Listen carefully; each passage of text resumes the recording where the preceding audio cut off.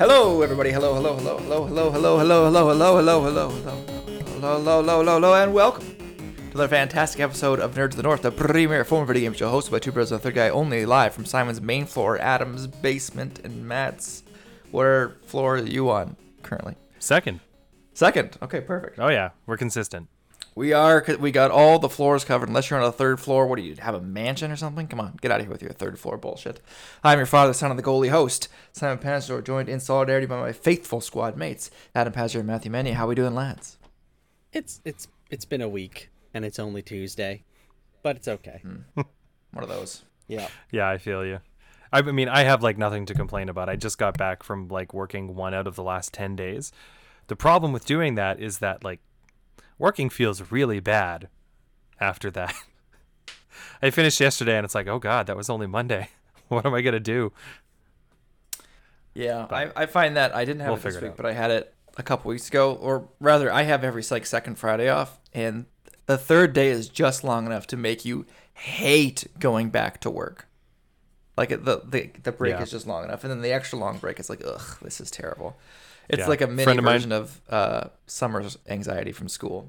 Anyway, sorry. Yeah, friend of mine from work basically used his like vacation time to not take like a chunk of time, but just make every weekend all summer a long weekend. I'm like, Legend. That's kind of great. That's actually, brilliant. I should have thought of that. That's the way to do it. That's yeah.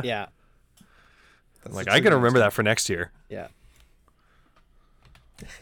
Yeah, that's I know, like, there are a couple places in the workforce. I mean, the government workforce. You know what? I won't even talk about that. I'll talk about that off air. People don't give a shit about this. Our numbers are dipping. So, by the way, like us on Facebook, Nerds of the North Podcast on Facebook, and hit me up with your hot takes. I didn't hear a single person last week tell me something different than Tom Cruise was the greatest movie star of all time. So, I'm going to confidently believe that it's unanimous and that everyone around the world believes it, and that I made the sale last week talking about Top Gun. So, there you go. But if you have something to say about this week, and I'm sure you will, feel free to hit us up on Facebook, facebook.com/Nerds of the North Podcast, and let us know your thoughts and feelings. Okay, it's been a while, and Matt and I recorded relatively recently. Adam wasn't there. I haven't particularly played anything new and exciting since then, so I'll, believe it or not, guys, I can do this. I will cede my time to Adam to find out what he's been doing for the past month since we heard from you.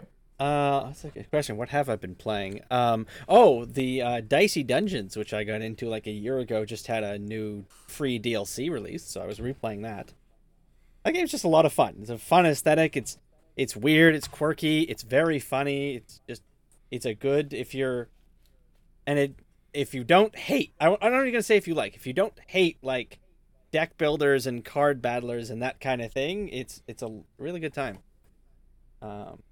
And I'm just speaking of deck builders and card battlers, not to interrupt you, even though I literally just did, but I haven't looked too much into it. I've kind of been staying ignorant, maybe intentionally, but we're getting closer and closer to the Midnight Suns, like the new XCOM type game, right? Okay. Which is also a deck builder type thing in that you play cards. So just something to keep in your brain for all the card building fans, as that game's coming soon. And that team, they really don't miss. They don't always like have superstar hits, but you know what you're getting when you buy it. So I'm excited for that. Yeah, that'll be good. The other thing, I think I mentioned it briefly last time, but the 1.0 release for Hardspace Shipbreaker came out.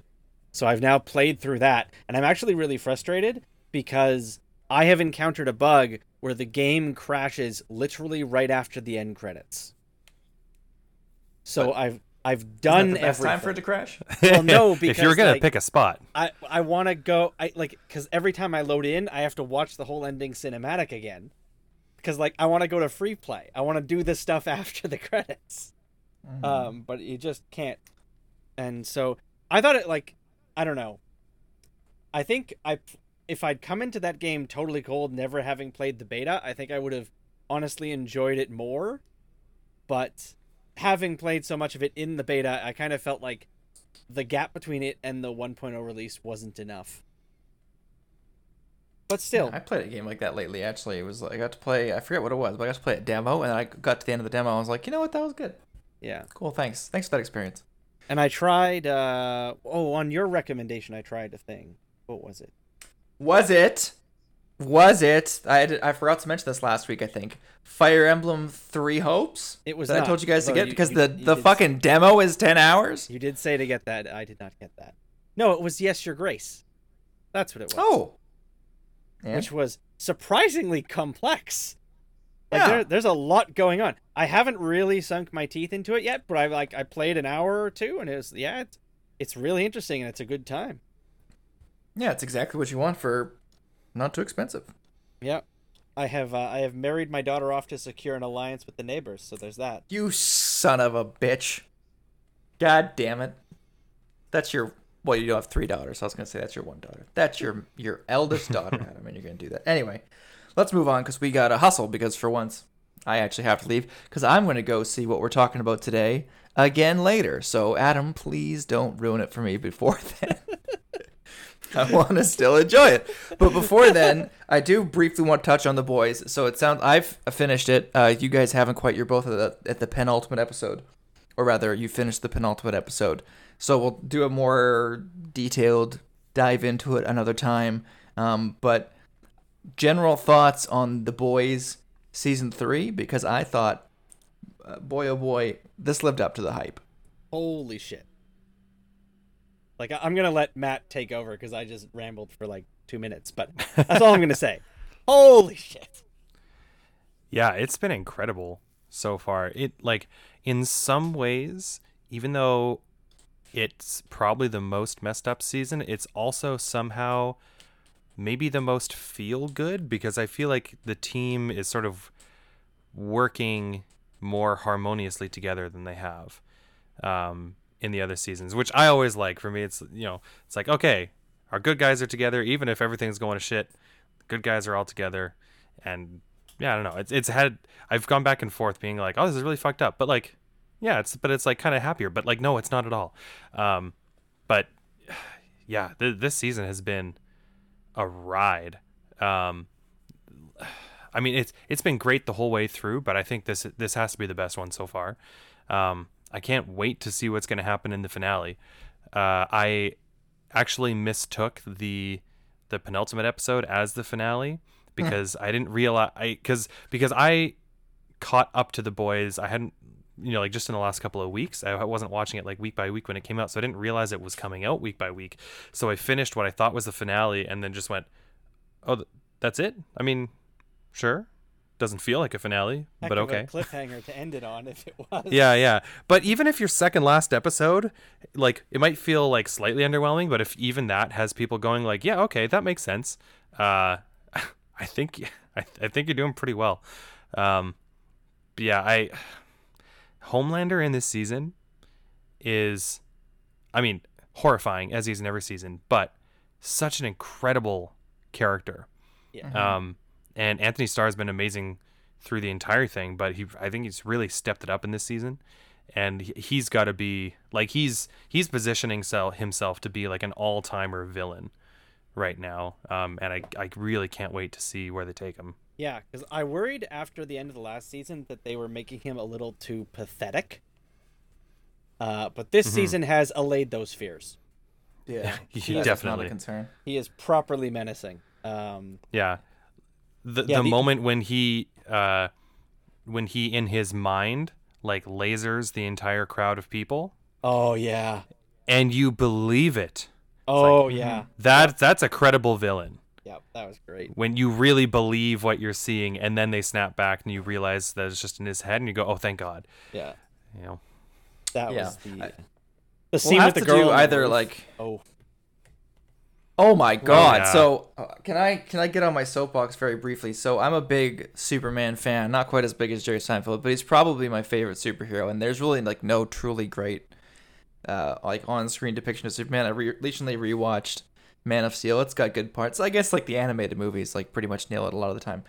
But my favorite Superman comic is All-Star Superman, and I think one or both of you may have seen the animated movie, which is really good. But the comic book that it's based off is really, really good, and it's made me want to track down more Superman comics. But the point is, if you like read a really great Superman story, it's not just, well, he's like super powerful and kind of a good guy. Like the whole Boy Scout thing, doesn't apply to the Superman of the comics. Yes, he's good, but he's also got heart and he's got like some sass and he's just got like he's just great. There are better videos describing it. Anyway, so there's a very famous scene in that story where basically the story is Superman he gets super cancer is essentially what it is. So he's kind of like wrapping up his affairs and he's got to do all these great feats and there's some comparisons to Hercules in there. But through that they also like in between these grand feats they mix in these like 1 or 2 page things of him just fucking being Superman, like bumping into a guy that's walking down the street. And then he, like, is an ongoing joke that Clark, every time he knocks into somebody by accident and they make fun of him for being an oaf, he's saving someone's life. So, like, someone was running a red and, like, Clark accidentally bumped into him and prevented them from going into the street. Stuff like that. Yeah. And then there's a really famous scene, like, the picture is just so vivid in my brain, of Superman who interrupts someone who's committing suicide. And yes, I know exactly the scene you're talking about. Yeah. So, I mean, he like uses his super hearing, and like ultimately, it sounds like the girl's therapist was late to their meeting. And he's like, "They're just caught up in traffic. Like, it's no big deal. They didn't forget about you. Something happened." And then in the end, I'm sure this is the scene that you're thinking of, Adam. That it's the beautiful, beautiful shot from on top of the building where Superman just hugs the person. He doesn't like he could have picked her up and put her on the ground. He could have caught her. He could have done anything, but he knew in that moment that what she needed was a hug, and that's what real Superman is. So to see that twisted so beautifully was just like not quite on the level of the airplane scene, but like a close second for me. I really like, just to stay on that Superman comic, the moment of that actually that stands out the most to me is when he uses his laser vision to turn off the spotlight. You remember that? In the comic? Yeah, in the comic. Man, I don't remember it. But yeah, because he's talking to her when she's up on the ledge, and she's like, you know, it's really bright and annoying, and he's just like laserized the spotlight and turns it off. And I was like, what? Yes, like that's exactly the last thing this girl wants is, you know, that on her face while this is happening. And I thought that was really good. Just as a quick tangent, another Superman comic I really, really like, and just one of the ones that I think illustrates, and not a whole comic, just one scene that illustrates how to do both Superman and Batman well, is when they have the parallel scene of Superman's talking to Lois and I think Batman's talking to Catwoman, and they're like talking about each other in parallel and just how much they admire one another. And I thought like it's just really clever. Yeah, there's a lot of respect there. Yeah. But where I was like, I mean, we're going to have to either us, if we have time, or someone who's a lot smarter than us, we'll have to go into it, because in the past, like, I mean, I guess this show is a few years old now, but in the past few years, we've gotten 2 really great depictions of quote-unquote evil Superman in this and Invincible. But they come at it from different ways, and similar to how Superman isn't just like, what if God was a nice guy? Like, that doesn't encapsulate Superman really to a core. I think to say what if God was a bad guy doesn't encapsulate either Homelander or what's his name, Nolan from Invincible. There's a lot of depth to that character where they probably honestly could have gotten away with he's evil Superman. The show probably would have functioned if it was that simple. But the writing is too good. And Anthony Starr, who, by the way, I don't know about you, Matt, but Adam, do you think of Steel Panther whenever someone brings up Anthony Starr? I'm like, is this Michael Starr, lead singer of Steel Panther's brother? I mean, I will now. I didn't before, but I will now. I can't get it out of my head. From New Zealand, if I remember correctly. Yeah, so and also Michael Starr is definitely not his real name. It's a stage name, but that's why I kind of think I'm like, is this? Yeah. Because they pick the names to sound ridiculous. What's the drummer's name is Styx Zadinia. Oh my God. Just so we're all on the same page of what these guys do. Anyway, I don't know if they found a new bassist yet. That's not the point. That's not what this podcast is about. But I agree. Has anyone been watching the new, I don't know if I asked this last time, the new season of Stranger Things? I have not. I haven't even watched first seasons of Stranger Things. You should definitely watch the first I got like season. 4 episodes in, and I went, this is weird and boring and stuff. Wow. Adam Wow. doesn't have Okay. a lot Well, of I was fondness about for to say 80s. the first season is incredible, but I have not. I desperately need to. That's my plan for next week is to watch season 4 of Stranger Things. You know, let's make a commitment after we all finish. What's it called the boys that we're literally just Boys. talking about. That we'll have to move to Stranger Things. If nothing for, I've seen Master of Puppets Enter the Zeitgeist. Yes, And I'm like, I fuck heard yeah. about that. So like, Yeah, at some point you just have to figure out what all the songs are about, you know? Yeah. Exactly. So, yeah. So I gotta go watch that because I saw someone try to like gatekeep Metallica on Twitter, and then Metallica's Twitter account respond to them and like, no, Metallica's for everybody. But like, this is Metallica. It's one of the biggest bands of all time. Yeah. Famous like for, whether you agree or not, famous for selling out. You can't gatekeep Metallica. Yeah, You fucking idiot. And it got Kate Bush to break the record for longest amount of time between for a song between release and going #1. Yeah. Cool. For running up that hill. Yeah. Yeah. Yeah. I had no idea. Yeah, it's something like 40 years later. Because like I've heard several covers of it, but I had no idea who it was by. Yeah. But There you go. I- Anyway, I did put the comic I was talking about in the chat, by the way. Yes, I saw that. And stay tuned. I'm going to have something for you guys in the chat later. But let's move on. We'll talk about the boys another time. Let's move on to Thor: Love and Thunder. I know where I sit, and that's the main floor. I know where Adam sits, and that's in the basement. These may or may not be metaphors, but I do not know where Matt sits because we didn't see it together. So, Matt, what did you think about Thor: Love and Thunder? Well, unlike where I'm sitting currently, when it comes to Thor, I am not on the second floor. I am probably about where you are currently, on the first floor. And that I like it. I don't love it. I have some issues. I don't think it's as good as Ragnarok. I think it tries very hard to be Ragnarok, and I don't think it succeeds most of the time. That said, it's still very funny, and the villain is great, if very underused. And so yeah, I enjoyed myself, but I'd be lying if I said I wasn't a little bit disappointed. Fair. Yeah, this is one of the few Marvel movies, before we get too far into it, where I thought that they could have used more. Like, they talked about how Taika Waititi shot a 4-hour version and, like, trimmed it down to whatever it is. I think it's, like, 2 hours or just under. It didn't feel particularly long. But then you hear stories from the news about things that got out, or things that got cut. And one of them was a cameo appearance from the Grandmaster. By the way, spoilers for Thor: Love and Thunder. Was Jeff Goldblum's the Grandmaster, and I think like you really miss him because Jeff Goldblum totally, he's the standard, right? Like he's the pace bunny for Thor Ragnarok. Was like, this is, we're all gonna match Jeff Goldblum or die trying, and because no one quite can. I think you really miss him. Apparently, Peter Dinklage's Tree was also going to be in there, but just, I mean, we'll talk about Gore, I'm sure, plenty, but I could have just used like more of him. I could have used like a 10-minute scene. It doesn't even need to be that long. You probably could have done it in 5 minutes. I would have just loved to see him killing some people. Like, Yeah. you know. Yeah, I cut would have back loved from to see Thor. the God Butcher do some God butchering. Yeah, whenever he was on screen, he did feel intimidating, but like, Because I think he want to kills see it. one person, I want to say. On screen. On yeah. Kills- yeah. Yeah. Yeah. The first Yeah. guy. We see the aftermath, but Yeah. he's, I mean, for one, he's scary. There was a few, particularly in like establishing shots of him, there was a few times when my girlfriend in the theater just sat next to me, she's like, holy shit. Yeah. He looks scary. But like, he doesn't do a lot. Like, I really feel like they needed to have him in this more. And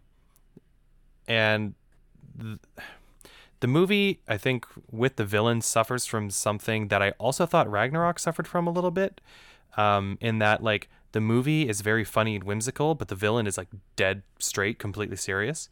That said, I'd still really like more of him, because when he was on screen, he was awesome. I didn't...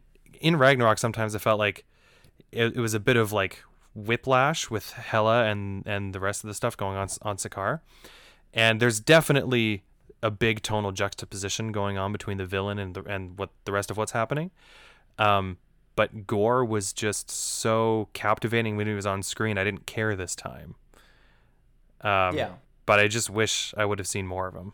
I mean, even Hela had jokes. Like, Yeah. she had a couple good lines. She wasn't anywhere near as jokey as Thor was, and she really took him down to stuff. But she had, like, a couple quips, particularly when she got back to Asgard for the first time, right? Yeah, that was She- a great yeah. scene. That whole thing.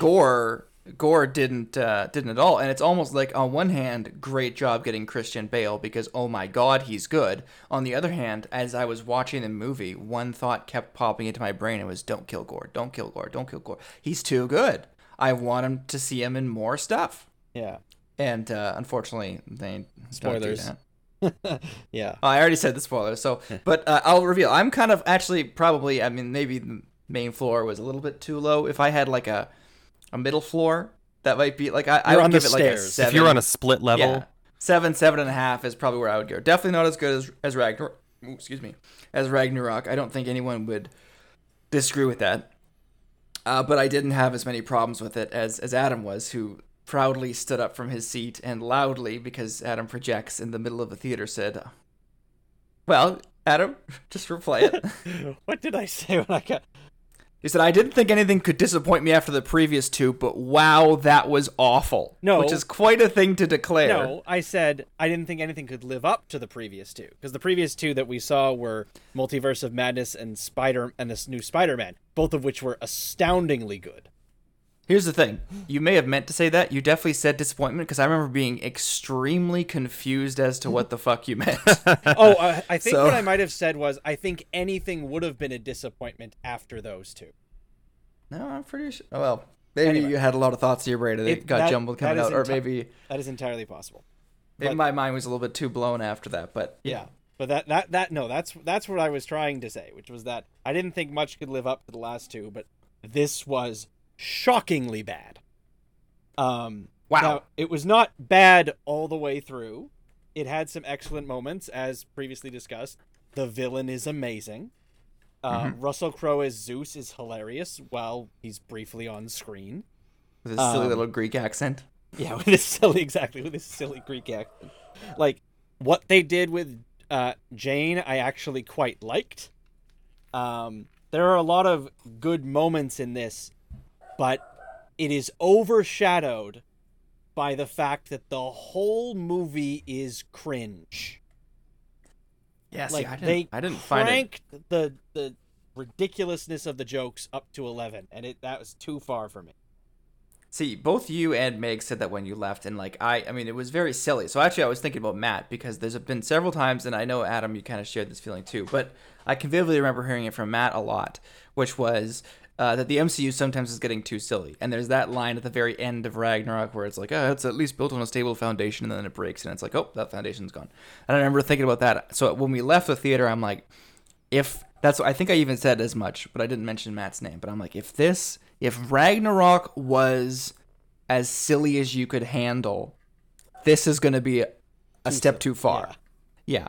And I didn't actually find it cringe at all. I'm not even particularly sure. I mean, you said the entire thing was cringe, so that's interesting. I mean, it was silly and it was stupid.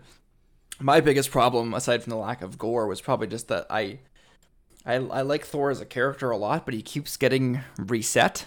And it sounds like they're not going to do that anymore now, based on the way this movie ends. But like, he like has some growth, and then he loses something, and then he goes back. Has some growth, loses something, and goes back. Has some, so it's been kind of cyclical. It's like, man, I actually need to see a little bit of progress, because the arc that he goes on in this movie is not dissimilar to the one he went on in the first fucking movie. And he's been in probably the most Marvel movies of anybody. He's the only solo hero to get 4 movies. He was in the Avengers movies. It wasn't in Civil War, but he was in, Infinity War and Endgame.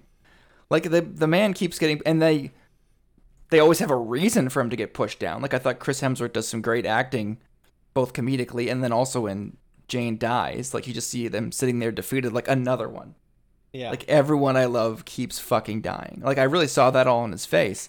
And so I get why he hides and he's put up this barrier. But I really want to... This is the last movie that they're going to get away with it for me without Thor growing permanently. Yeah. Well, needs and I a new mean, arc. he does have a rather large change in his life now. As of the end of this movie, so presumably that will facilitate something. But I think we got to take it to Matt. Matt, was it too silly for you? Did you cringe? I didn't cringe, but I do think it was too silly. I will say, I liked nearly all of the humor. There was only a couple of jokes that I didn't find funny. Like, I laughed at most of the jokes. That said, they were good jokes, but I think they weren't used in the best way. Like, I think there was just too many, or they were just used in inopportune moments or whatever it was, where I found some of the jokes just took away from my ability to care about what was going on, because I got the feeling that the characters didn't care what was going on in a bunch of places. Like there might be what would seem like a very important, serious scene, and then someone just makes a joke about it, and it's like, okay, well, you don't seem to care. Why would I care? And so, yeah, while I thought the individual jokes were good, I think they used far too many of them. Fair, and this is going to be like one of my most controversial takes, so I'm prepared to get a beating for this on our Facebook page. But I think Taika Waititi is fantastic, but he's best when he's, like, for lack of a better word, proving himself. Like, he had a good quote. He said that director's cuts are terrible because the directors need to get reined in. Well, I think they reined in the wrong things. Like, with Ragnarok, no one knew what this guy was going to do. He's in a couple, like, indie hits, but at the time he's still proving himself. And then he's a superstar after Ragnarok, and he did a couple other things. Like, he did that Hitler movie. That was really good. That was really good. But, like, good. you wouldn't Jojo expect... Rabbit. You wouldn't expect a new... Yeah, Jojo Rabbit. You wouldn't expect him to make that type of movie, so he's still proving himself. This was like a victory lap type movie, and I think that's the problem, is that he had, for lack of a better word, a little too much confidence that everything he was going to go for was going to work. And it's just like, maybe you need to, keep it a little bit tighter.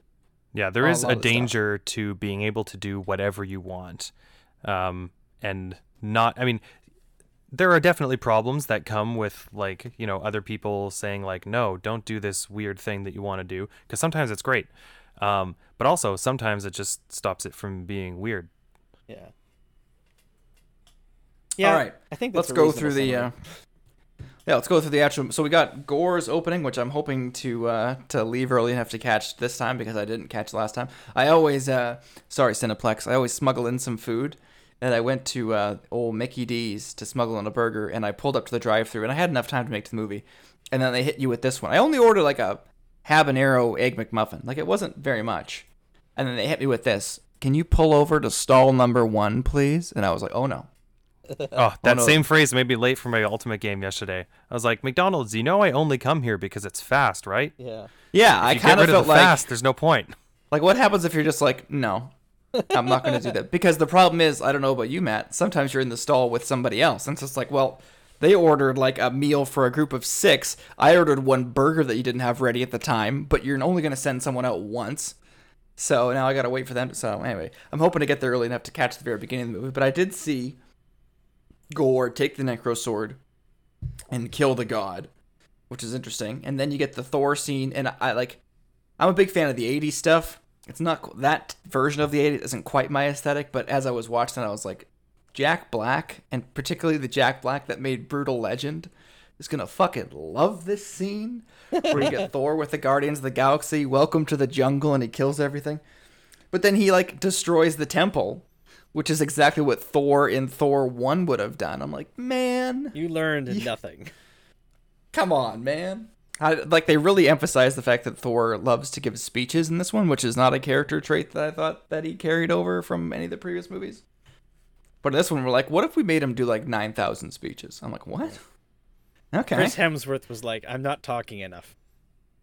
Yeah. But, I mean, it looked cool. So the rule of cool applied in that opening scene for sure. I will say, cool. An opening fight scene has license to just be fun. Yes, I agree with that. Yeah. The one part of it, like, one of the jokes, and I would say, like, I don't want to sound like none of the jokes worked for me. I'd say, like, half of the jokes worked for me. And one of the ones that absolutely did work for me was when he's talking to the guy in charge afterward, and he wants to talk about the temple, and the guy's like, I don't want to talk about that. It just makes me sad and mad. Thor goes, okay, we won't talk about it then. It's just like, that's just so good. Yeah, that was great. Another classic, like, New Zealand bit actor that they got for that role. That was solid. And it was nice to see the Guardians of the Galaxy, although, shit, what was I watching? I think it was, fuck, now I'm blanking on it, but I remember seeing the whole, like, you need to feel shitty, you need to feel something. Yeah. Oh, I watched The Big Sick. Have you guys seen The Big Sick? I have no idea what that is. It's I've heard of it, but I have not seen it. Kumail Nanjiani movie that he wrote with his wife, and it's more or less based on a true story of how they met, and I won't spoil how they met because that's the premise of the movie. But it's quite a good movie, and it's like one of those things. I remember it being like an indie darling from a few years ago. Like, oh man, like that's a nice little movie. So highly recommend it. It's on Amazon Prime. But at one point, Kumail is talking to his wife to be's dad, and he confesses that he cheated on his wife. And that's in that moment he knew that he like truly loved his wife. He's like, sometimes you gotta cheat on them, and then you feel how shitty you are, and that's how you know you're truly in love. And Kumail correctly points out, like, that's the stupidest advice I've ever heard. So I went directly from that to this speech with Chris Pratt, where he's like, sometimes you need to feel like shitty and empty. I'm like, I don't know if that tracks. I know that's like a version of, you know, is it better to have loved and lost and all that kind of stuff, but I'm like, I don't know how much of an arc I buy for that, but whatever. It was nice to see the Guardians. However, briefly, yeah. Yeah, kind of nice that they pulled the trigger and got all of them there. I thought maybe like one of them, but like, nope, they paid for everybody. Yeah. Good for them. Even Vin Diesel, or very good Vin Diesel and Bradley Cooper. No, it was them. It said so in the credits. Yeah. Which is very impressive. So then we learn that Jane has cancer. She does the old interstellar pen between the thing. What are the odds that the guy sitting next to her is reading her book? But like, okay. Yeah, that was pretty funny. Go off, Jane. So she's got cancer, and then she believes. I thought this was kind of an elegant solution to it because, like, yeah, she would have power. And then, of course, we're all thinking beforehand, is Jane worthy? Like, why is she picking up the hammer? But it's ultimately Thor has at least some power, we'll see it later, of enchantment. And so he kind of enchanted just like Mjolnir. his father. Yeah, exactly. That's exactly what I saw. Some people online had a real problem with that ending scene, but I'm like, well, Odin could do it, so why couldn't Thor? Why can't? Exactly. On some level, yeah. So I actually totally love that, because here's a question for you. Maybe I'll put this in our clickbait title. There's a real question of what makes worthiness, because I saw the internet going back and forth on whether or not Spider-Man would be worthy. So before I come up with an answer that a Thor writer gave that I totally agree with, I'm curious. I'll go to you first, Matt. Is Spider-Man worthy? I mean, probably what most people would think of as just like an immediate answer would be like a lot of the various Avengers would be worthy because they're like good people who try to do good things and save people. But I feel like if the worthiness is going to be anything other than just a hand wavy way to explain why only Thor can use it, it's got to be something different than just like you're a generally good person, which I'm sure I could come up with something, but to be honest, right now, brain's not working fast enough. But I would say no, because I think it has to be something a little more complicated than just being a good person. You're not wrong. I do have a more or less official answer, but I'm curious where Adam goes on that question first. I also think the answer is no. I think because if you look at, because we got the scene in Age of Ultron, which is like one of the best scenes in the movie, with them all trying to pick it up, and nobody can do it except Captain America, who pretends he can't do it. And so we have established the only Avengers of the original set who can do it are Cap and Thor, and possibly Black Widow, but probably not, because she doesn't try. And so if you ask the question of is Spider-Man Captain America? No, he's not. he's much closer to Iron Man than he is to Captain America. Not in temperament necessarily, but if you're talking about qualities that make a person worthy to wield a hammer, I would say that list pretty much begins and ends with Cap.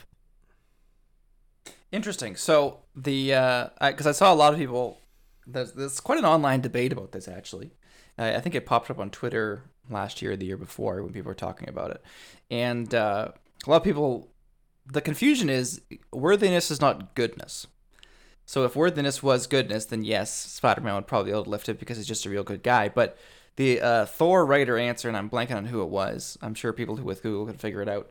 But basically, worthiness comes from Odin. So what would Odin consider worthiness? And a key part of that is you have to be willing to kill, which a lot of superheroes wouldn't want to do, including Spider-Man. Like, Thor is willing to kill his enemies. He's a warrior. This is Odin we're talking about. He's going to have a warrior's kind of worthiness. That was a big deal. So I don't know if Jane Foster, like in her regular life, would be capable of murder in the way that Odin might require for his type of worthiness, but that was the official answer. So you need to be a good person, but that you got to be a warrior. You have to be willing to take life if it's required, not just willy-nilly, of course. Yeah. But that was kind of the official answer, which is an interesting point. So, but I did like that as an elegant solution to get around it. And then that leads into, I forget why he goes back to Asgard. It doesn't particularly matter. New Asgard has become sort of a tourist destination, which I guess they got to pay the bill somehow. So sure, a little bit cheesy. I don't know, like Thanos cones or Infinity cones. Isn't that like having? I saw this on Imgur, I think. Isn't that like having a Holocaust sweet shop? Yes, like someone actually. I don't know who it was, but full credit to this person. I did not come up with this, but it's brilliant. Ausch Sweets. Ouch! Oh my God! Thank God we're not on air anymore. Otherwise, we would be getting a talking to for that one. Absolutely perfect. I couldn't have done it better myself. Jesus.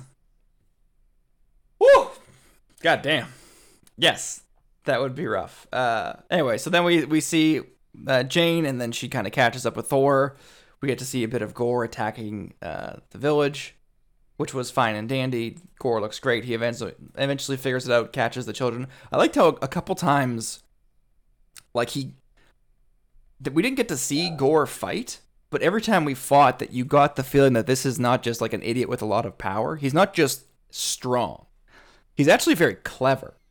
And I thought that his fights, he's also looked great because he does like the type of teleport shit. I told this to Adam immediately after we got out of this. I'm like, this reminds me of a Mortal Kombat fight, which is like the teleport here, teleport there. You know, I actually quite enjoyed that. This began the love triangle between Thor, Mjolnir, and Stormbreaker. Which, if I could make, I guess, 2 changes, because I already made the one change to add more Gores, I don't need Stormbreaker to be sentient. I know it doesn't talk or anything like that, but you could have. Yeah. The one joke, like 1 or 2 of them, where it like eases into frame.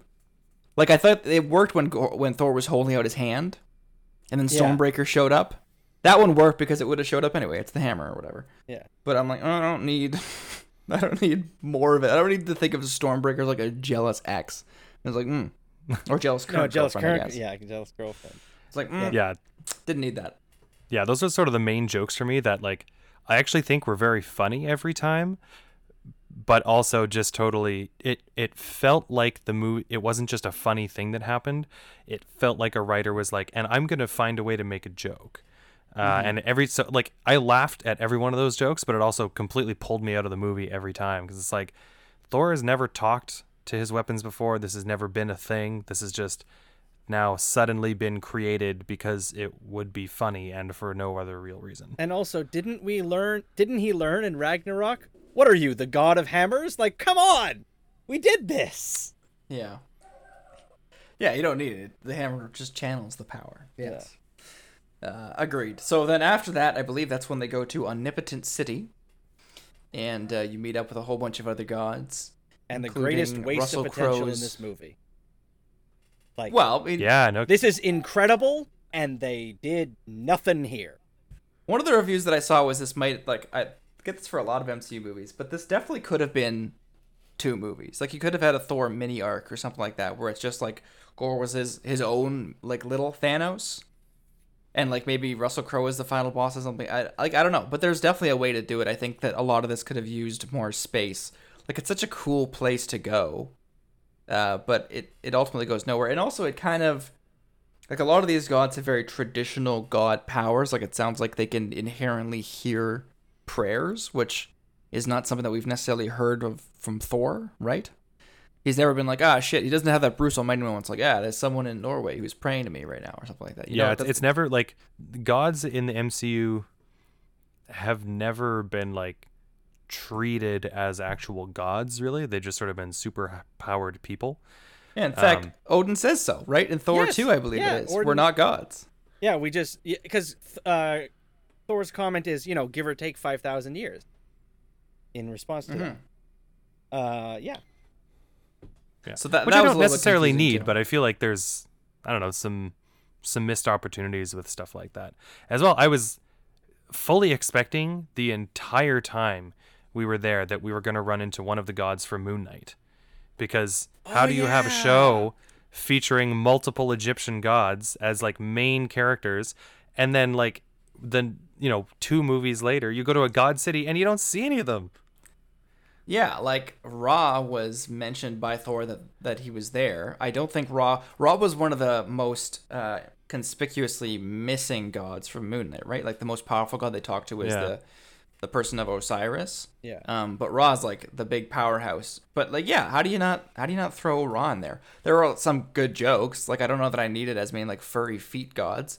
But I thought that the Korg's god sitting on a throne of scissors, that was a good joke. That was a good joke. Like, nice, that quick was stuff funny. like that was god fine. of dumplings. I was pro the god of dumplings. Yeah, there's going to be a bunch of wacky gods. That was all good. Yeah. But yeah, kind of I mean, it sounds like they're going to go back, which is the one thing, like, because we know that from the post-credit scene. Matt, I assume you stayed for both. I actually didn't stay for the second one. We only stayed for the first one because my girlfriend had a headache. Here's the thing. I got you. Again, I'm sorry, Cineplex. I recorded it because a friend of mine that I took couldn't make the second one, so I recorded it and sent it to her. So I'll send it to you too. Praise you. I was trying to find it on YouTube. I mean, the but it was second one is impossible. mostly meaningless. So Yeah, it's cute. Well, yeah, that's why I could kind of it just confirms eat something it. we would have already suspected. Okay, you say that, but people have gone 2 different ways on that epilogue. Oh, really? Okay. Well, I did not. Well, people have interpreted in 2 separate directions, but we got to keep moving so they can get there. So then, they meet up. They kill Zeus, which seemed like a little bit easy. Also, Thor gets flicked. He gets flicked too hard and becomes naked. And then I remember watching that in the trailer, and it's like, we all want to see Chris Hemsworth's ass. I'm not going to deny that. But I was thinking as we did that, I'm like, this is a little bit of a double standard movie thing, because that's a joke that you couldn't pull off with a girl. Like, everyone would feel creepy about that.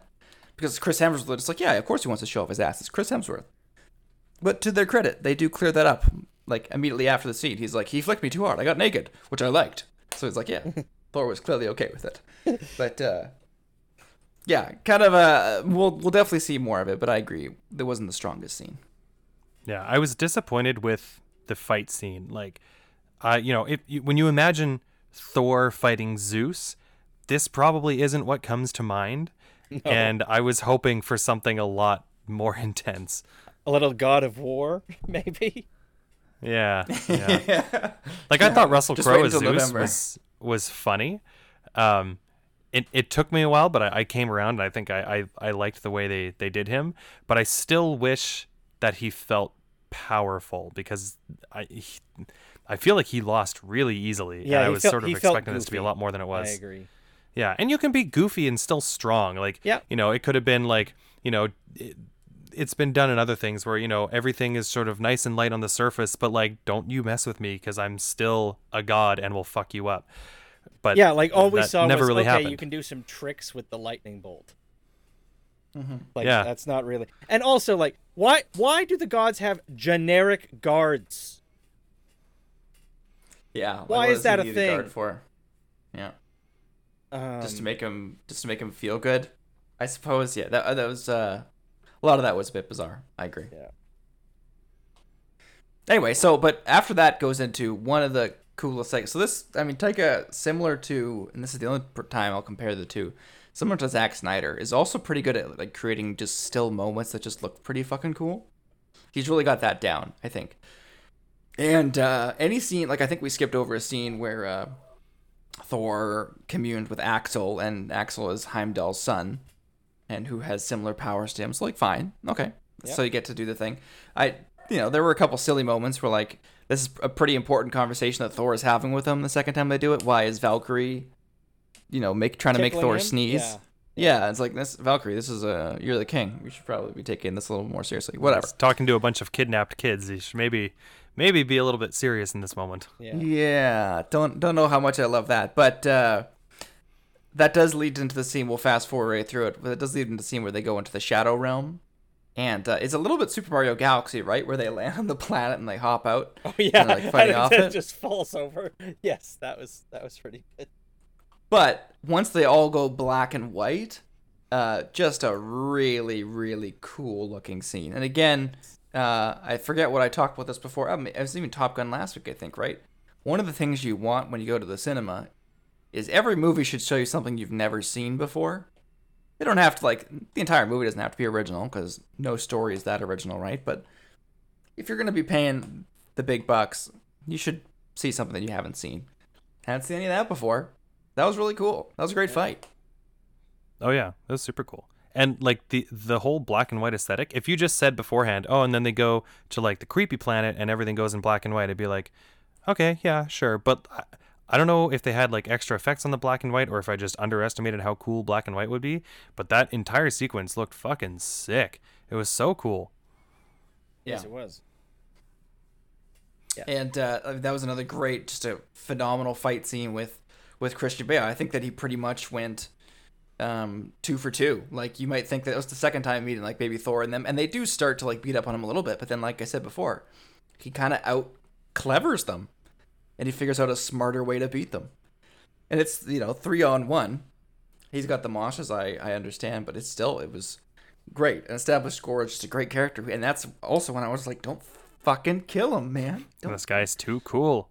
But that's Let him the live. problem is Christian Bale, he didn't sign on for more than one movie. Like, you just know that. So that was the unfortunate part. A bit of a catch-22 there. Yeah. It was such a cool fight scene. The only thing I didn't like was the death fake out with Valkyrie. I'm not a fan of death fake outs. And they had there were more death fake outs than deaths in this movie. Didn't she get stabbed in the gut or something? What happened to her? Yeah, she got Gore sort of shouted up behind her and stabbed her through the back. And then and then a scene later, she's just sort of like, oh, I'm sort of sore, but I got stabbed in that last scene, so now I conveniently can't take part in the finale. Yeah, that was Yes. Between that and then Russell Crowe got shot through the gut, and Matt, we just finished talking about Obi-Wan. Like, can gut shots get some fucking respect? You know where gut shots get respect? In The Boys. If someone gets hit, then they are bad in news trouble. bears. Yeah. Yeah. Like, That's I know where, it doesn't. Especially in it this doesn't season. necessarily mean you're dead, but like you're not okay. You're not up and walking around 2 scenes later. Yeah, you gotta be taken out. Well, this was a good moment. So then they found a way to get Valkyrie kind of out of the picture, and they also found a way to get Jane out of the picture, because turns out that I didn't fully understand why Mjolnir is actually making it worse, but I could believe that like it's putting it on pause, like it's not improving, and it was already a terminal cancer. But they actually went out of their way to be like, no, this is actively making it worse. I'm like, I don't know that I buy that. It's not temporary V from from The Boys. Yeah, I kind of took it as that like it drains her because she's mortal. Like, she's not superpowered in any way, so to wield all this power kind of drains her own energy. That's how I understood it. That sounds like Mjolnir is doing a pretty shitty job of protecting her then. Yeah, no kidding. The one job. Look, It's like, I have protected you by locking you in a basement. Yeah, It's like, not really what I meant, buddy. Yeah, I guess it's like, it's not supposed to be a monkey's claw, it's supposed to be just as he intended it to be. And Mjolnir's got some healing powers, we know that. We've seen that in both, that's just sort of Stormbreaker. But anyway, so that leads into Thor going to have a big fight scene with Gore, with all the children at kind of the center of the universe, and boy, we'll talk about that in a second. But That leads to a scene that I saw people on Twitter particularly did not like, which was Thor grants the kids powers. I like it for two reasons. First of all, as we established, his dad could do it, so he could do it, at least on some capacity. His dad can make superheroes. That's how powerful Odin is. Thor can do it temporarily, sure. And also, I thought he was amplifying his power with Zeus's Thunderbolt. Isn't that the plan? Like, the kids had yellow lightning powers, not white lightning powers. So he needs a weapon to amplify his powers, to channel it, right? So I don't think that's a thing he could have done with Stormbreaker or Mjolnir. He needed Zeus's artifact, is how I interpreted that. So I didn't have a problem with that. And also, it led into a pretty cool fight scene where you got to have the kids fighting. But did that scene bother you guys? It did. No, it didn't bother me at all, actually. Like, I sort of saw Thor, sort of temporarily like granting his powers as like a direct callback to Odin doing the same thing. It's like we've seen this happen in a Thor movie before, so it didn't feel out of place to me. There were other things in this movie that felt more out of place than Thor granting the kids powers for me. I mean, for me, it was more like just like, if he can do this, why doesn't he do this all the time? Like, this is it. Like that, and that came up a few times. One of which we will get to in a minute. But it's like, if this was a thing, it should have come up before now. Mm-hmm. Like, as a scene, like if you just take the scene in a bubble, he gives the kids powers. They go and fight the monsters. It's very the end of Shazam. Like, I'm like, in a bubble, the scene is fine. Taken out of its context, it makes no goddamn sense. But I have so many other problems with the movie that is very far down my list. Yeah, it did definitely feel like Shazam, but I mean, that's one of the cases where I saw it one way, and then a couple of people that I saw online, and now Adam and kind of in person saw it the same way, or saw it a different way, so I understand it. Dang, you totally like ruined my train of thought there. Oh, so then you get a cool scene. It looks like Jane understood the stakes. Like, if she comes, she's gonna die. Yeah, like that's. But I remember where I was gonna go. So this movie, as much as I loved gore, and I've loved a lot of MCU villains lately. I think the Stage 4 or Phase 4 might be their strongest villain phase. But there's a lot of movies that I watch, not just Marvel movies, but definitely Marvel movies included, that make me appreciate Thanos more. Because when you watch particularly Infinity War, there's the feeling that the heroes are making all the right choices. There's none of that they're intentionally like being dumb for the sake of the story so the story can happen. No. The heroes are being smart in Infinity War, but Thanos is being even smarter, which is just I can't think of that many villains, like maybe like Hans Landa from Inglourious Basterds. Like, it's just a really rare villain trait. It seems like a cliche to have like the smart villain, but a lot of times they're just written where we get told that they're smart and we don't necessarily actually see it, right? Yeah. Whereas when you watch Thanos, it's just like, yeah, they made a good choice. He predicted it. He saw it coming. I don't see that in a lot of other movies, and I would have liked to see that kind of in here too. I was watching, I'm like, yeah, I wish everyone was just a little bit smarter, but I understand that the movie can't happen if they are that way, I guess. But yeah, that was definitely a wish I had. Yeah, it would have been nice. But well, we're about to get to the finale. So then the finale, anytime you got wishes in a finale, you got problems. Wishes is a bad idea. They should have threw in, even if it's a stupid line, and it would have had to have been a stupid line. They needed a line about why they didn't use the Eternity for Thanos. Like, similar to how they have a line in every movie that takes place on Earth as to why the Avengers can't show up. Yeah.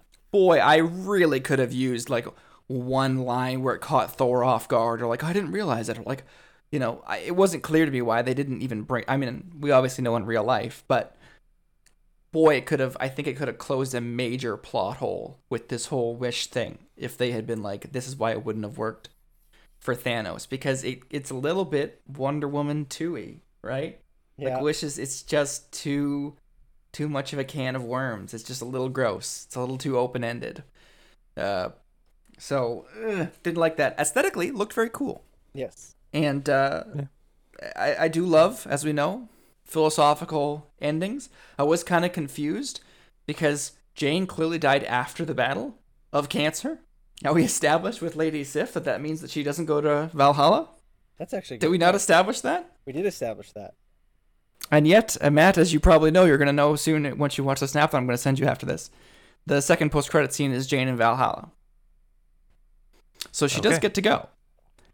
But, like, does she? Maybe she was still fighting the battle for Gore's soul. True.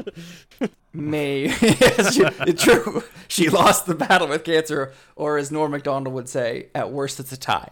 Because cancer died too. That's true. Yes. She tied cancer. I think that gets you into Valhalla. She fought cancer to a draw. Yeah, that definitely gets you into Valhalla. So yeah, it looked very cool.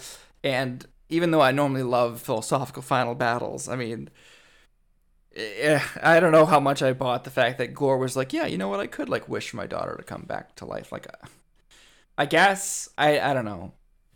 Didn't love it. I bought that he would wish his daughter back. But they could have done, I think, a lot more to earn it. It felt kind of easy. Yeah. In terms of philosophical finales that I've seen recently, the philosophical final battle and Everything Everywhere All at Once took like 25 minutes, and this one took about 25 seconds. I need to watch. That. And you don't need it to be the whole final act. But like. I don't know. Just for him to have ever had that thought. Yeah, this is where more Gore time would have been great, because the one time we see him interacting with the kids, he's scaring them intentionally. So it might have been good if we had like 2 or 3 times. And the first time he's been like, I actually had a daughter, so like I'm just using you because I'm trying to get, and if you try to like convince him, and then you see him get corrupted by the sword a little, like bit over bit. Oh, that would have been cool. Yeah. So again, this movie needed 20 more minutes, and that minute, like. And Gore needs of to be in those all need of to them. go to Gore. Yeah, exactly. And I think that would have really improved it. Oh, yeah. Just like some kind of scene. I mean, when you have a villain whose main motivation is that his child was killed, and then like the majority of his screen time is with children, how do you not do something with that? I feel like it really could have used a scene where like maybe one of the kids does something that, his daughter did, and he, tries to have some kind of like, it reminds him of her, and he tries to have some kind of nice conversation, but then they're terrified of him, and he's, you just sort of plant that seed of doubt in what he's doing, so that when you get to the end, it's not just like, hey, Gore, be good, and he's like, well, okay. Yeah. And it didn't. Yeah, because it doesn't feel like he ever had the thought to do that before Thor says it. Yeah, it's a totally fine ending point. I like the ending point. But it's like he ran 99 meters in a straight line and then did a 180 in the last 1 meter. Yeah. Mm-hmm.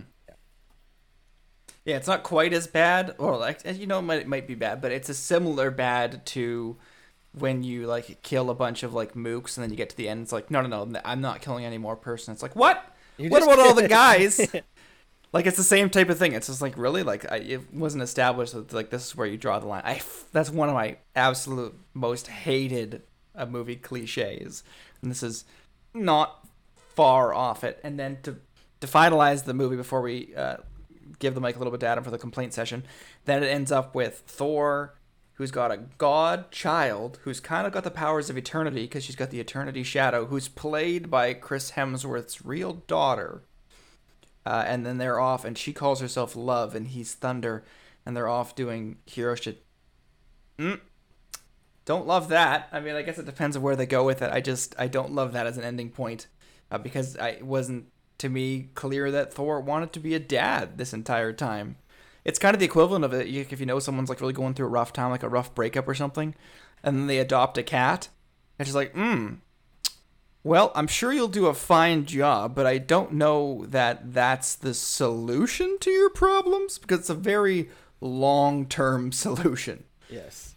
Sometimes you might just need like a weekend bender, or just like to go to Activate, and that'll solve your problems. You don't necessarily... Activate is a recreational thing. It's not a club. It's definitely a club somewhere, though, let's be honest. But you know what I mean? Like, that it just kind of... Didn't love that as the ending to the movie. I'm hopeful that Thor goes to new and interesting places, and this would make it ridiculous for him to get reset again, given where he finishes this. But Didn't love it. Yeah, it's another one where I like the end point. I think it's an interesting thing they could do with the character, and I mean, as their actual family, I think they had really good chemistry together, and I would look forward to seeing more of them. But also, there's absolutely nothing, not a second of this movie that is about Thor being a parent or even being like a caretaker. I mean, I know it's about him rescuing children, but he was never really doing that out of like a sense of being a caretaker of the village or anything like that. It was just a generic, like, because that's what heroes do kind of thing, which is fine.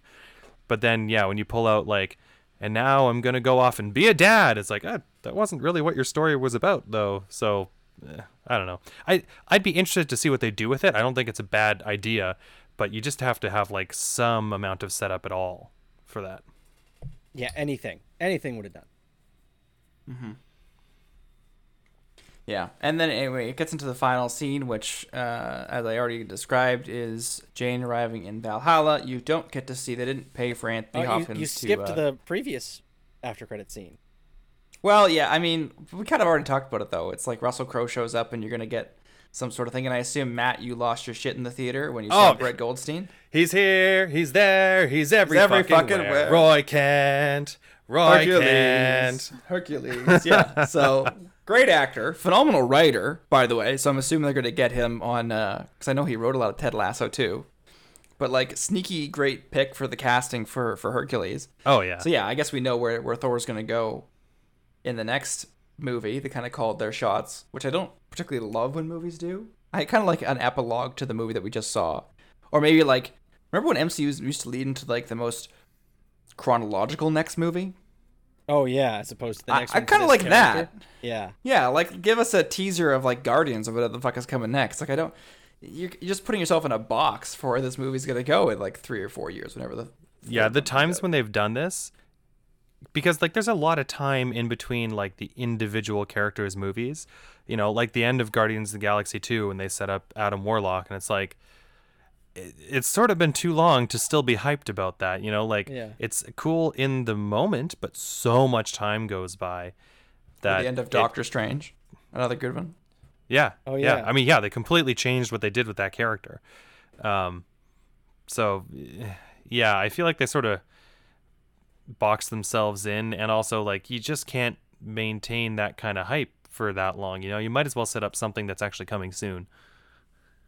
Yeah. Exactly, but so then we'll move into the Valhalla one, because I don't want to forget that I foreshadowed earlier. So some people saw Valhalla as, oh man, they're keeping Natalie Portman and Idris Elba, because Idris Elba was there. They're keeping Natalie Portman and Idris Elba on payroll. They're gonna come back one day. Death means nothing. And then some people saw it as, and I'm in the second camp, by the way. It's just like, just kind of like a nice conclusion to Jane's story. I don't see anyone. I would be shocked if anyone came back from Valhalla. I thought it was just like, she died of cancer. That was unfortunate, but she got to like live. She got to go to the heroes like afterlife of Valhalla. Like Jane made it there. I thought it was just a nice conclusion, and then a nice Easter egg to see Idris Elba there too, and then he could thank her for looking after his son, which is a very like heartwarming moment. So Adam, did you think that Valhalla meant that they were going to bring them back? No, actually, I was with you. I thought I didn't need the scene, but I thought it put a nice bow on the story. I was fine with that. And my opinion will drastically change if they do anything that involves anyone communicating with Valhalla at all. But if that's all it is, if they're just saying, hey, there's an afterlife and Jane's there, I'm fine with that.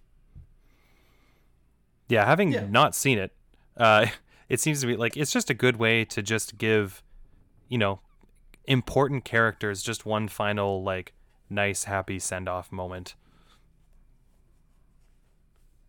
Agreed. That's all I thought. So Adam, did we miss out, because I don't want to go for too much longer, did we miss out on any complaint sessions that you wanted to get out of your system?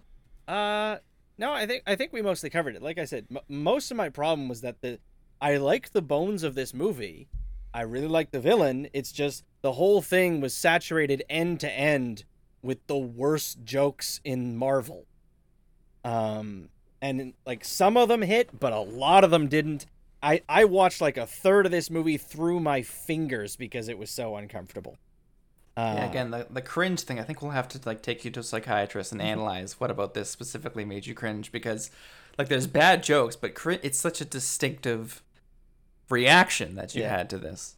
I'm very curious. Well, but, I'm also like one of the people who I don't like watching a lot of like sitcom-y type shows because a lot of their humor kind of relies on that too, and I'm just too, I guess, I like empathic maybe is the word, like I it's too painful to watch a character make that much of a fool of themselves. Yeah, actually, that was the thing. Like, I watched a couple of reviews before I went into the movie, and the common thing was like, it's not like Thor's making a joke and we're laughing at the situation. It's Thor is the joke, and there was a fair amount of that. You know, I'm not going to deny it, but I also thought there was a good, you know, when he needed to get serious, the movie did a good job of getting serious too. But Matt, I'll give you a final thought, and then it's time for that clickbait, baby. I want to do an MCU phase tier list. What? And also, I want to know where we're going to put this. I mean, there's only 4 of them. But I also want to know, so Matt, give us your final thoughts, and then where would you rate this? We have S, A, B, C, and D tier. Transcendent, great movie, good superhero movie. Price popcorn, forgettable. So I want to know, Matt, final thoughts, and also where would you rank this movie? Well, I think this movie is a really good idea of a group of people saying like, hey, that last thing we did was great. Let's do that again, but more. And then you sort of lose what made the first thing great in going all in on it. That said, I still enjoyed myself. I think the movie is very funny, even if at times that's to its own detriment. But yeah, I enjoyed it. Although I was a bit disappointed. I would say this is like the top, like tippy top of C tier, where I think I have too many problems with it to say that like across the board it's just good. But what it does well, I think it does very well. And so I can't really say that it's just kind of like, it's not quite average. It has the greats are greats, the greats are great, and the lows are pretty low. So you have it at the top of good superhero movie tier? Or do you have it at the top of worth the price of popcorn? Because worth the price of popcorn would appear C tier, which is in the lower half. Yeah, I would do price of popcorn then. Okay. Yep. Fair. Adam, I have a feeling I know where you're going. I wish I could find our original list so I could see what I'm comparing it to. I mean, it's your fault for not having it on Facebook, but forgettable would be Ant-Man and the Wasp, Captain Marvel, Hulk, Thor 2, okay, it's better than Iron Man 2, and Black Widow. Worth the price of popcorn would be Thor 1, Ant-Man 1, and Iron Man 3. Okay, I would put that in. I would put it in there. I would put it in forgettable. Yeah, forgettable. Yeah, or sorry, in worth the price of popcorn. Basically, yeah, this is essentially, if Iron Man 3 had been sillier, it would have been this movie. Yeah, fair. You know what kind of, if I can get one more thing off my chest, too. It's been like, and I understand that I'm really good at shutting my brain off when I go to movies. I know it's not a trait that everyone has. I don't think Adam has it. But like I can just go through and I don't think of the problem in the movie until I am sitting down with you guys and talking about it for an hour. And then I'm like, yeah, there's a lot of problems. But in the middle of the movie, I'm quite happy. So when I saw the online discourse was just like, don't expect cinema. Just go there, shut off your brain, and have a good time. I was like, okay, I can do that. But I do have a bone to pick with the fact that people are being like, it's the MCU's first romantic comedy. No! It's a comedy, and there's romance, but I don't think that this was like... I've seen a lot of romantic comedies. I'm cheesy. I kind of like that shit. I think my favorite movie of all time would be considered a romantic comedy. Stranger Than in The Fiction? Princess Bride. Oh, that one. Princess Bride. Oh yeah, that's good too. Yes. This is like it's a comedy and it's got romance, but I didn't go through this thinking that like Thor and Jane were some like star-crossed lovers that were like they didn't go through all this romantic comedy tropes. It didn't feel like a romantic comedy to me. It felt like a Marvel movie where like love was a primary theme. But yeah, it didn't track as like a wow, this is definitely like the romantic, like the way Ant-Man was clearly a heist. Like, yeah, that's definitely a heist. It's got all the tropes that it, like Ragnarok was the first like true comedy, right? That made sense. I'd put that in this. This is just a comedy with a romantic subplot. I don't think it's a romantic comedy specifically. Yeah, no, the romance is important to the story, but it's not the story. You know, like the MCU movies before Ragnarok were funny, but they weren't straight up comedies. You need, like, it needs to be really the main thing. Like, if the romance is not, like, the story, I don't think you can really call it a romance. Yeah, this is not a romantic Agreed. comedy. That's absurd. Yeah, there we go. On that, we're agreed. Okay, so because we're a little bit strapped for time here, Adam will go to you first. I'll post the picture in the group if you need a reminder, but I want to know your phases tier list. And people, hit us up on Facebook. I know you had, if you started listening to this an hour and a bit ago, expecting it to be the MCU tier list, I'm sorry you had to wait for this long, but I'm very curious where people put the MCU phases. You want me to just like rank them? Yeah. Okay. So I posted in the thing. Let's take out the TV shows. I guess they technically count as part of Phase Thor, but they just muddle it up. So take out the TV shows. Just rank movies.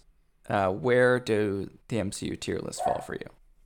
Ooh, boy, this is a tough one because it's they're all a mixed bag, right? There's some great ones and some not so great ones in all of them. I think probably.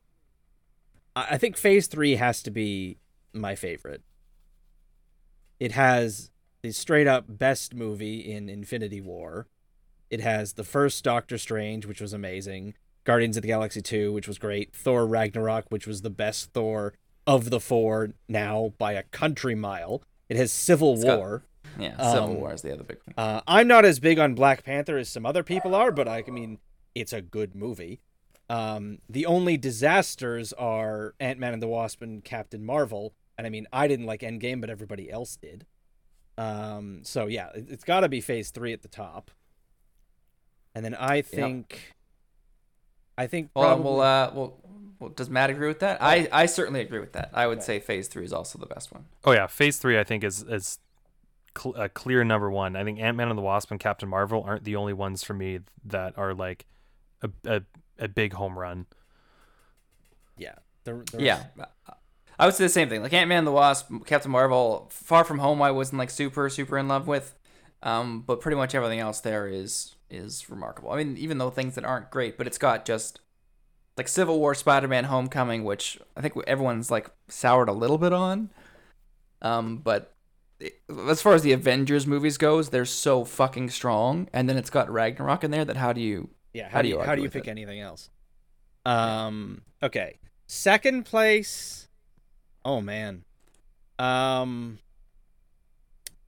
gonna do, it's probably a very controversial take, and I'm gonna say Phase 1. Oh. Like the Incredible Hulk, like that one I don't even remember, so I barely count that. And Iron Man 2 was not good. Let's say what it is. But the original Thor is a lot of fun. The original Iron Man is like relative to the amount of effort on screen, it's probably the best movie they've ever done.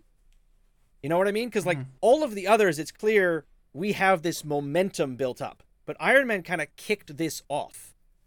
It's like an analytical darling. Yeah. And yes, admittedly, Obadiah Stane, kind of a shit villain. But the rest of the movie is amazing, and we got introduced to Robert Downey Jr. as Iron Man. So like I have no notes. And the first Avengers, I like all of the Avengers movies, but the first one is special because it was the first one. Okay. So I think I would differ from you on partially that, for but... movie and partially for cultural significance. I'm going to say Phase 1. Okay. Matt, where's your second place? I can totally see the argument for Phase 1, but I'm going to do Phase 2. I think Iron Man 3 is better than it gets credit for. I think Thor: The Dark World, while not great, is also not as bad as it gets credit for. It gets a lot of hate as just like the easy kind of whipping boy of the MCU. I've seen people like pre-qualifying Thor: The Dark World. You know how like there's this like movement that the prequels aren't as bad as everyone thought? I've seen people like do that for Thor: The Dark World and honestly make a pretty good case. Yeah. Like the villain is garbage, but the villain is garbage in half of these. So what does it matter? Yeah, It's like the it's best only Thor Loki fine, movie. but it is fine. It's not terrible. It's just fine. Yeah. And yeah, then Age of Ultron I think was also better than people give it credit for. And then we got the Winter Soldier and Guardians, which are legitimately great. So yeah, I'm gonna do Phase 2 as my second place. Okay. See, I'm gonna be fully controversial, so this is where we're all gonna split up. I'm going with Phase Thor. Phase Thor. Thor? Phase 4. Because I quite liked Eternals. I think we all agreed that Eternals was actually better than we thought it was better than a lot of people did.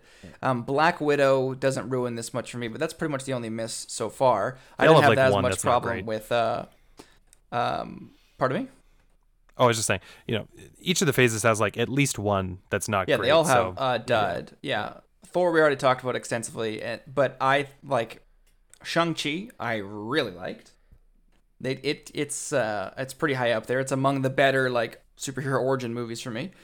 Because each one of these phases has a couple origin movies that like they handle them some better than others. And then of course it's got Multiverse of Madness and Spider-Man in it, which I don't think Spider-Man's Spider-Man's in not this even picture, which is listed. kind Yeah, of that's dumb. actually a good point.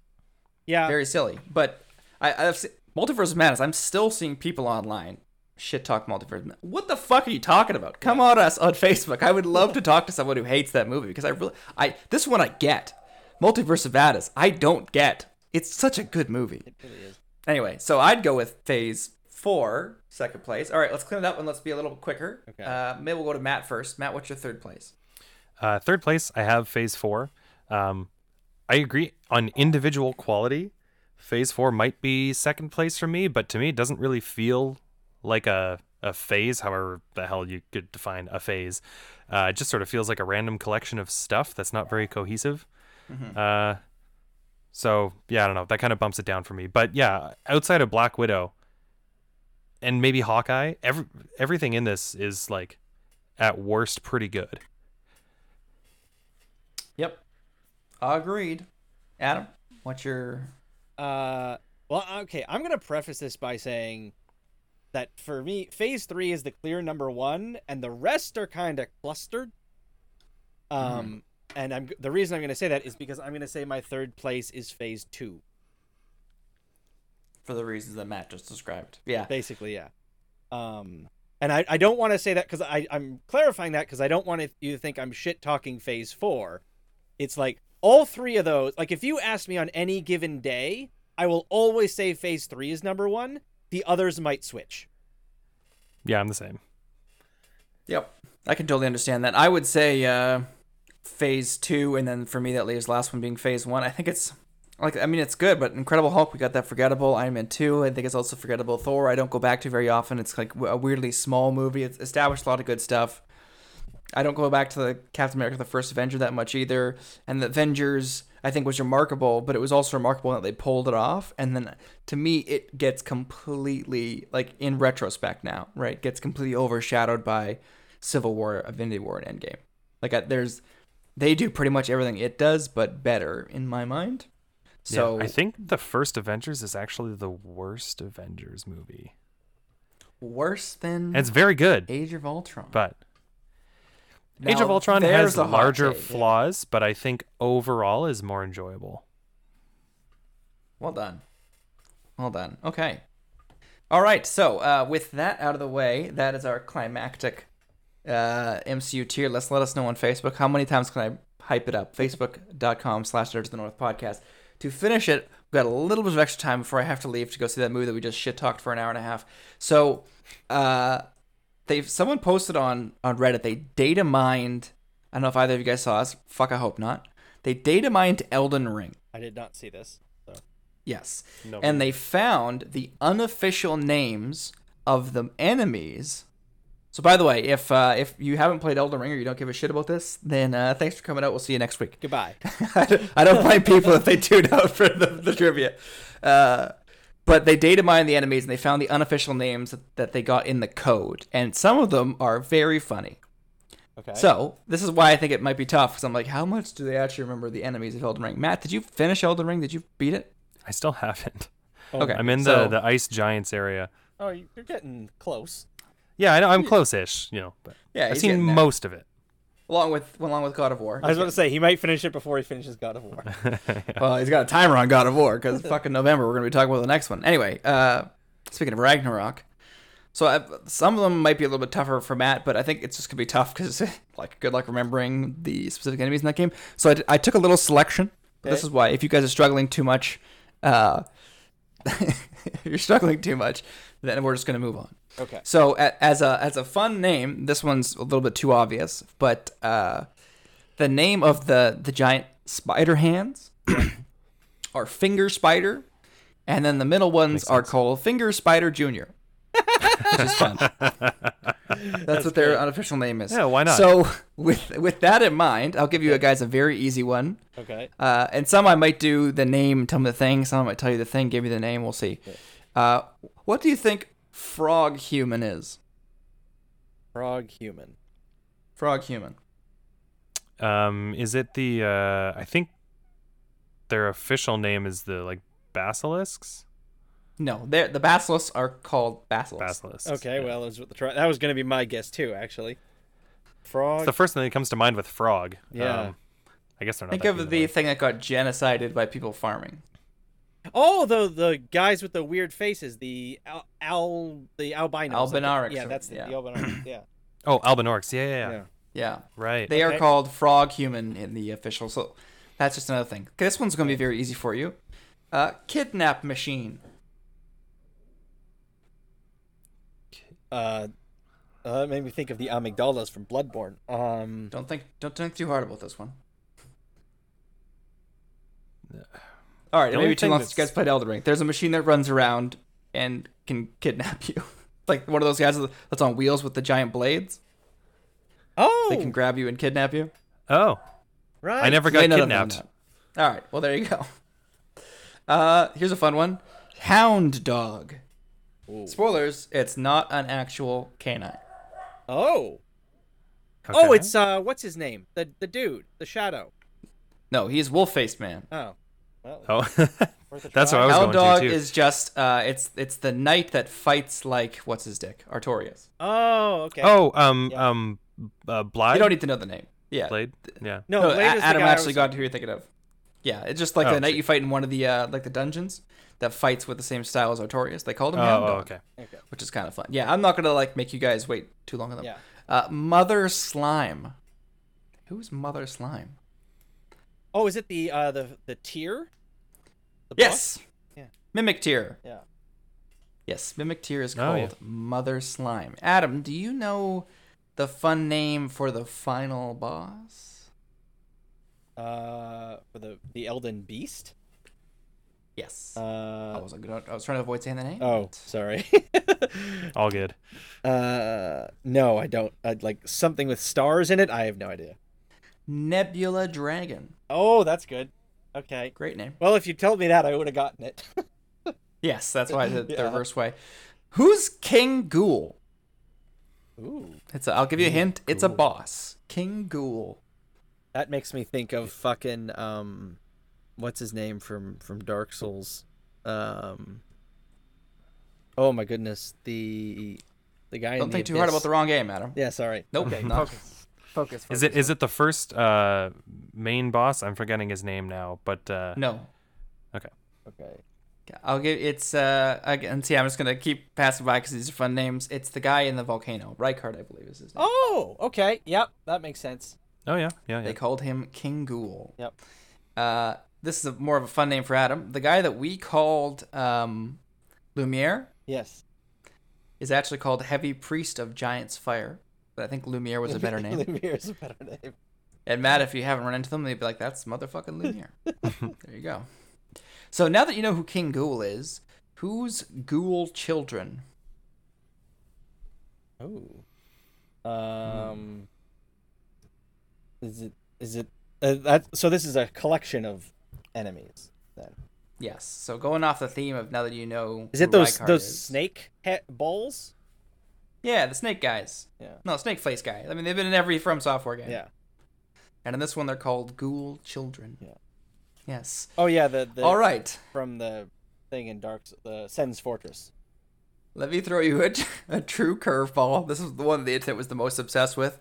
Ground Taco Jr. What? Yeah. Ground Are we Taco talking? Jr.? Are we talking ground as in the floor, or ground as in like ground beef? Yes, that's the question. No, the floor. Okay. But it's a hysterical name. Ground Taco Jr. What? The heck is this? So, what? I mean, if you just took out taco, because that'll really fuck you up when you put a question mark in that spot, and then you know that juniors are just small versions of large things. What's a ground enemy? And maybe it's called ground because it's an enemy that wouldn't normally be found on ground, historically. That has a small version. I'll give you like 15 seconds with that, and if you don't get it, then I'll give it away. Is it the... It can't be the pots, right? No. Okay. Ground? Fun fact: the pots are called Alive Pot, Oh. and Alive Pot Extra Large Nice. is the guy who guards the Coliseum. Oh. Nice. Which, like, yeah, Yeah, it makes sense. Alive Pot Extra Large. I'm trying to think Alive of Pot what XL. comes up out of the ground besides the finger hands, but you already talked about those. Octopus. So the land octopus. apparently Yeah. octopus in Japanese is taco, Tako. But weirdly enough, this is spelled like taco, like Taco Bell. So no one is quite sure why they did that, but they did. Yes, Alive Pot Extra Large, another fantastic one. Okay, two more. This one, no, one more. That one's gonna be too tough. Okay. This one should be pretty easy. Insect Golem. Insect golem. Insect Trying to think of a statue-like thing that's an insect, because we fought a cat-based one. Oh, is this the giant centipede-looking things in one of the underground levels? Nope. I'll combine both of your answers, and I'll give you the fact that you guys were both basically correct. So they called the little gargoyle things that you fight in all the things. That was their name for them. Insect Golem. Oh, Oh, really? okay. The little, like, imp gargoyles? Okay. Yep. Oh, That's Oh, what they all right. called them. all right. Yeah, a bunch of random names, but they were kind of funny. Okay, so thus concludes our Elden Ring podcast, and thus concludes our MCU tier list. So stay tuned next time, where we'll be talking about the finale of The Boys, and we might be able to get an entire episode out of that because like there's thoughts, and then we're going to talk about Stranger Things. I've been watching the new season of Umbrella Academy. There's a lot going on right now, but I am sweating like a pig because I am cheap and turn my AC off, and I got to get to a movie. So I think with that, we'll sign off. But everyone out there, have a great week. Have a safe week. Have a cool week. And we'll see you next time.